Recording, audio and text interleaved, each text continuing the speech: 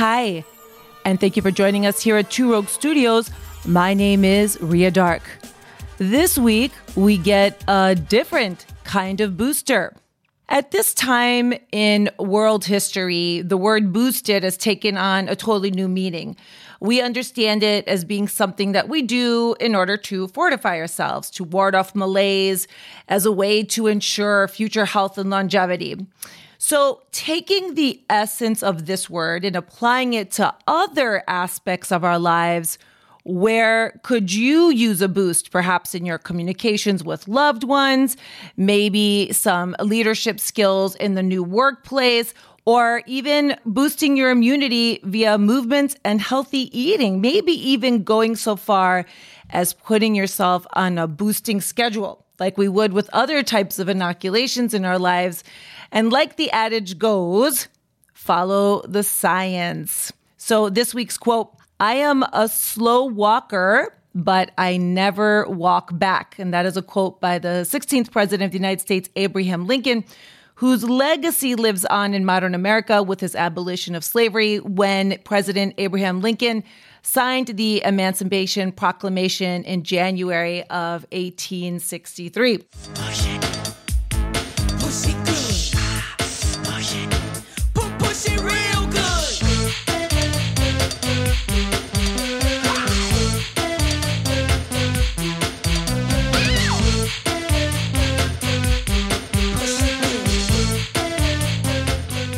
Now, today's guest is all about boosting relationships, how to boost your business. And Dr. Alice Fong is here today. She is an integrative neuropathic doctor specializing in diet, weight loss, and stress. And she's also known as the virtual stress doc. She helps busy professionals break free from stress, anxiety, and burnout, something that we talk a lot about in the webinars that I do too, using a 5-step holistic approach so people can be happier, healthier, and more productive, but also focused and confident, right? So she's also a business growth consultant, which is amazing because we don't have enough people who are leading in that field in terms of people who are creating holistic businesses, right? Holistic healthcare providers who also want to build a virtual practice. And that's super interesting, of course, because in today's world, that's, it's very dominant. We're going to talk to Dr. Fong about that too. And she's also the founder and the CEO of two businesses, Amour de Soi Wellness and her other business, Thriving Wellness Practice. Welcome, welcome, welcome, Dr. Fong. Thank you so much for being out there and helping out the world in this way. Of course. Thank you for having me. It's a pleasure to be here. And so I kind of talked to you about this before we started recording. You also have a video podcast show, which is super cool. Happy Talks, and I love the title, with Dr. Allison Donovan. Who's Donovan, by the way? I didn't get a chance to check it out yet. Yeah, Donovan is my co-host. We actually met on LinkedIn, and he's a software engineer for one of the big tech companies. And we just connected over personal development and happiness and health. And we both wanted to create more content and have the accountability. So we teamed up, and now we've surpassed our 100th episode too. I love it. Congratulations on that. That's a huge milestone for sure. So one of the things that you talk about in this video podcast is, you talk about actionable steps, strategies, and this concept of mindset training. So can you tell us a little bit more about what mindset training is? Yeah, I think that's really at the basis of our health. It's so important to address our mindset because as a naturopathic doctor, I'm always giving people recommendations for their lifestyle, their stress levels, helping their relationships.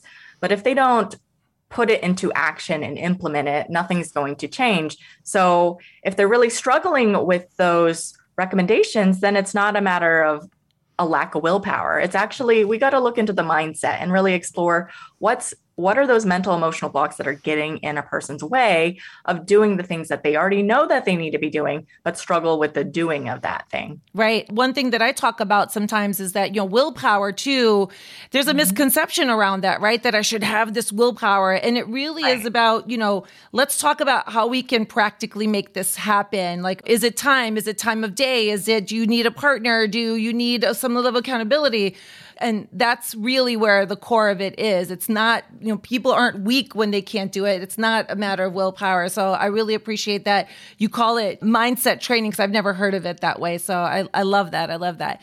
Another great thing that really impressed me with you is also that you're the U.S. Ambassador for Adaptive Emotional Intelligence and this e-learning program that you created for first responders.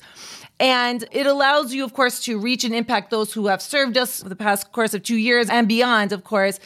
So one thing that we're kind of all aware of is that we've all been in some way a first responder. We've all been kind of traumatized and so on and so forth, vicarious trauma.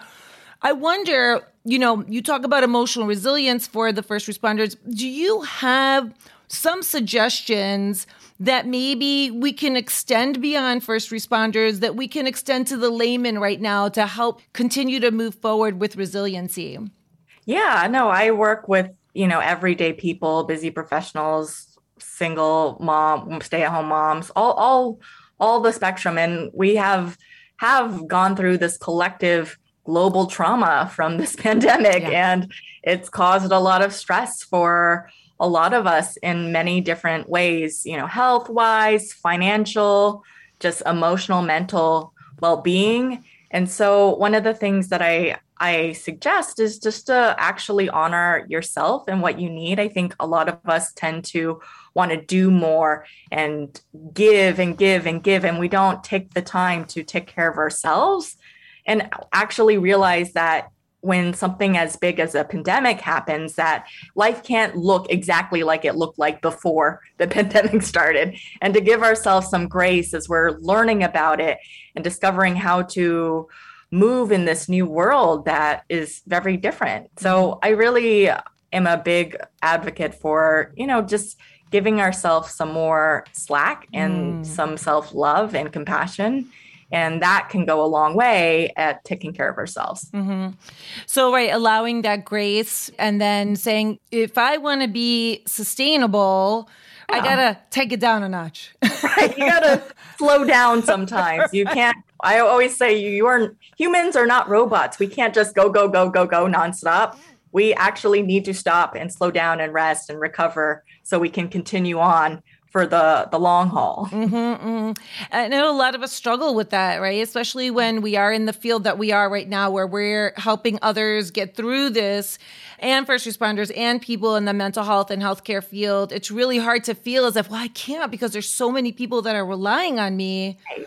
But if you don't, something's going to take you down anyway, right? Because you have to. You have to do that for long-term sustainability. Absolutely. So in your description of your journey to create a scalable virtual business with high-ticket programs, reading about this on LinkedIn too, one of the things that you talk about is your move to California back in February of 2019. And then, back then, this is pre-pandemic now, virtual stuff was just taking off. So I wonder, and since this is kind of your specialty, I wonder how much has the previous couple of years accelerated that? And do you think that virtual will continue to be a dominant presence? I think it has. I decided to take my practice virtual even before the pandemic happened, mainly because I moved so many times that I didn't want to have to start my practice over again. That was my main motivation. And it was a real struggle at that time. I had a full-time practice in Maryland before, a physical office space. And I thought I'd be able to convert more of my Maryland patients to virtual once I moved to California, because I was literally the only naturopathic doctor in an hour radius. But back then, this was pre-COVID, back then people were they would rather drive like 2 hours to the next naturopathic doctor than to hop on a Zoom call, even though I would say the exact same thing as I would in office to them. They that's just their preference. They prefer that like human-to-human interaction. But I think it depends on the population. So when I moved to California, initially I targeted like the Bay Area because they don't like dealing with driving and traffic and parking. And so then they're technology savvy, so they know how to get on a Zoom call. So it really depends. But I think now post-pandemic, or we're still in the midst of it technically, but people were kind of forced to do, like they didn't have a choice anymore. So they had to do the virtual consults. And so that got people more comfortable with it. So I think it's going to be much more common and popular. Still, I think people are going to prefer the in-person visit. But, I think now that everyone knows what Zoom is now, yeah. like we're comfortable with it. Mm-hmm. Although, it's not exactly the same as in person, but, I think it gives people more access to a lot more when they're open to doing virtual consults. Mm-hmm, mm-hmm.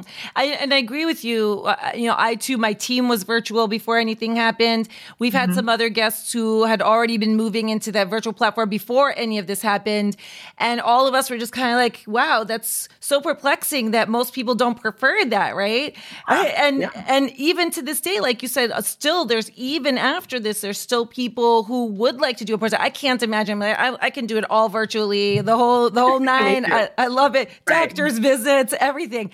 But yeah, I guess the good news is like you said, it forced a lot of people to learn how to do it. But then, there's always going to be that human factor, but it's always good to have that.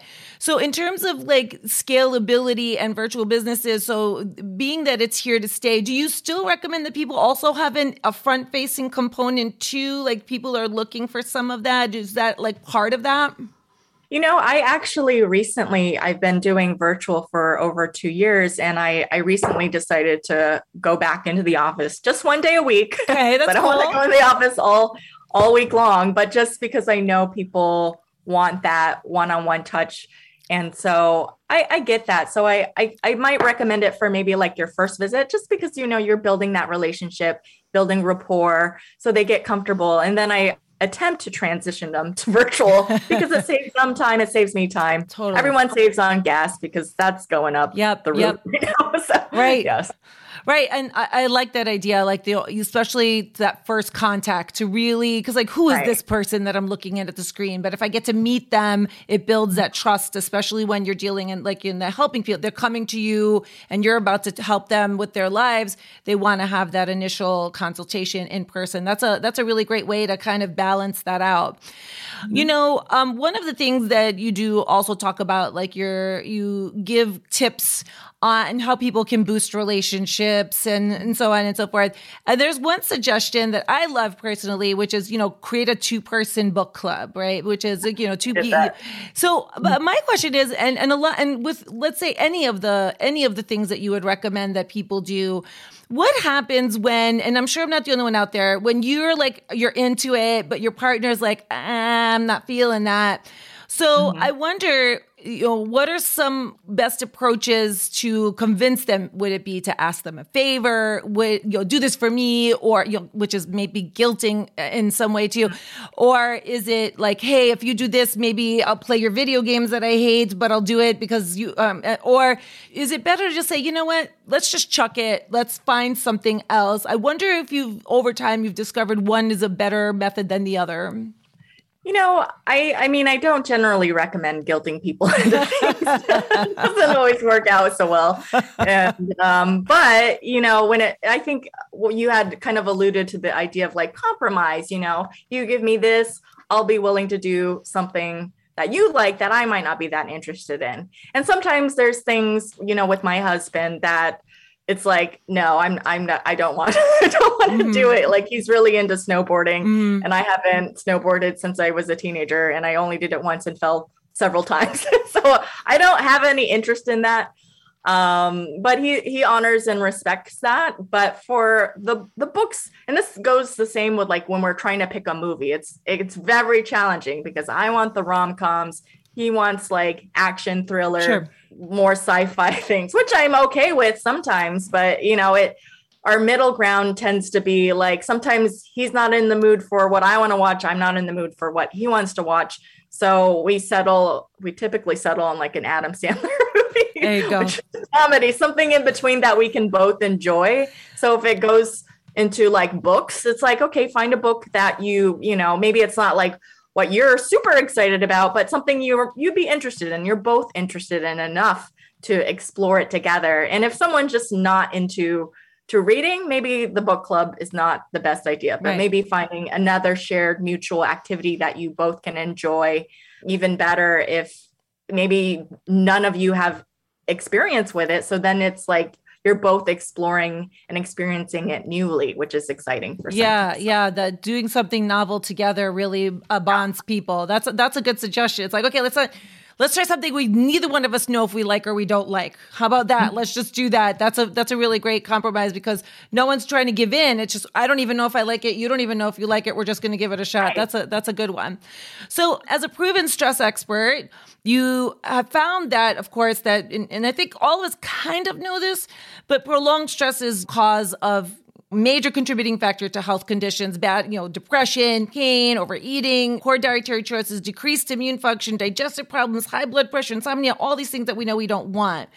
But how can we avoid that when we have all these media outlets 24/7, breaking news, and being on this perpetual cycle of fear and alarm? Do you tell people to take a media and a social media holiday? What's the approach there? Oh, absolutely. I think it's necessary for our mental and emotional well-being because the media and social media is supposed to like heighten our nervous system, get us excited or scared or whatever it's supposed to be doing. And, sometimes that's good. It's not bad. It's actually necessary part of our survival to have a stress response, but we don't want to have it 24/7 because that's where we become depleted. And then we're not able to kind of sleep or rest and digest and all the things that we need to do to kind of recover. And so taking those breaks, especially, I know some people just got so caught up with the news, with the pandemic when it was all unfolding and they would just stare at the news all day. Yeah. Like, you need a break. Nothing. Yes, it's unfolding and we're discovering things, but you don't need to be paying attention 24/7. Right. And the news will still be there tomorrow. So if you just need a quick check-in, 5 minutes, just to stay up to date, understandable, but dwelling on it and obsessing about it and just keeping all the notifications on so you're alerted every moment. I like to turn my notifications off on my phone for most things. So I'm not distracted and I can just if I really am interested, I'll set aside some time for that instead of just having it take over my life. Yeah. I actually deleted all the apps from my phone. I deleted Snapchat, Instagram, TikTok, Facebook, Twitter, LinkedIn, YouTube, and the Apple News app. So I'll get for you. Yeah, that was the only way for me because otherwise you just fall prey to it. Notification. Okay, and then last question. Sure. What is the reason why you chose the name Amour de Soi for one of your wellness businesses? Yeah. So Amour de Soi Wellness is my doctor practice where I'm helping people with stress and anxiety. And I chose that name because it means love yourself in French, but not in a narcissistic type of way. It's actually love yourself as a means of survival. It's not about taking away from someone else. It's about filling your own cup. Because if you don't do that first and foremost, then you can't do anything else. And I think especially I notice women have this trend of just wanting to give until there's nothing left. And then they're depleted and there's nothing left. And then they're resentful or they're fatigued and then they aren't as productive as they want to be. And so it's necessary to, I think it's the essential key component to self-care, stress management, managing our well-being, all of that. So if that's not there, then the rest doesn't happen. Right. And now I understand where it talks about equating it with something primal, because now that makes sense to me, because what you said, you need it for survival and animals know that they will take care of themselves and that, okay, now I get the connection. That makes a lot of sense. What's something that you do on a regular basis for self-care, I wonder? I get massages for myself, probably about once a month or so is my goal. But also, when I'm feeling overwhelmed or stressed, sometimes I just go out in nature, go for a walk with the dogs and just breathe and remember that, everything's going to be okay. Life will work out how it needs to work out and it's all going to be all right. That's awesome. That's awesome. Well, thank you so much. I really appreciate the fact that you're here. And for everyone listening, all the links to her businesses will be on our prx.org page. All the information that you guys would need to follow up with her will be there. So thank you so much, Dr. Fong, once again, for all the great work that you're doing and helping people through these times. And thank you for appearing here today. Of course. Thanks for having me. Little darling, it feels like years since it's been here.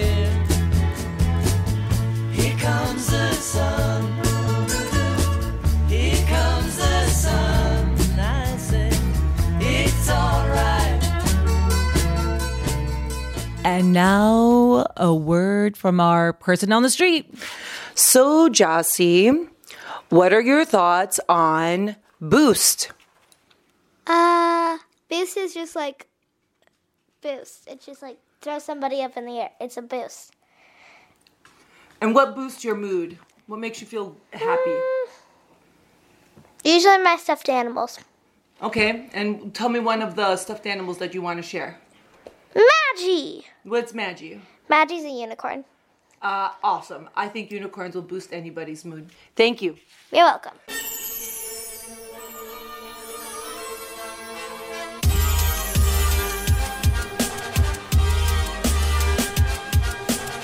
And that's all the time we have for today, folks. And thanks so much for joining us here at Two Rogues Studios. And a big thanks to our producer, the Big Lebowski, Paige Lebowski. And you can find out more about her at her website, paigelebowski.com, or about all of us here at Team Two Rogues at tworogues.com. That's the number 2 and the word rogues.com. We look forward to seeing you next time. Thanks again for joining us. My name is Ria Dark.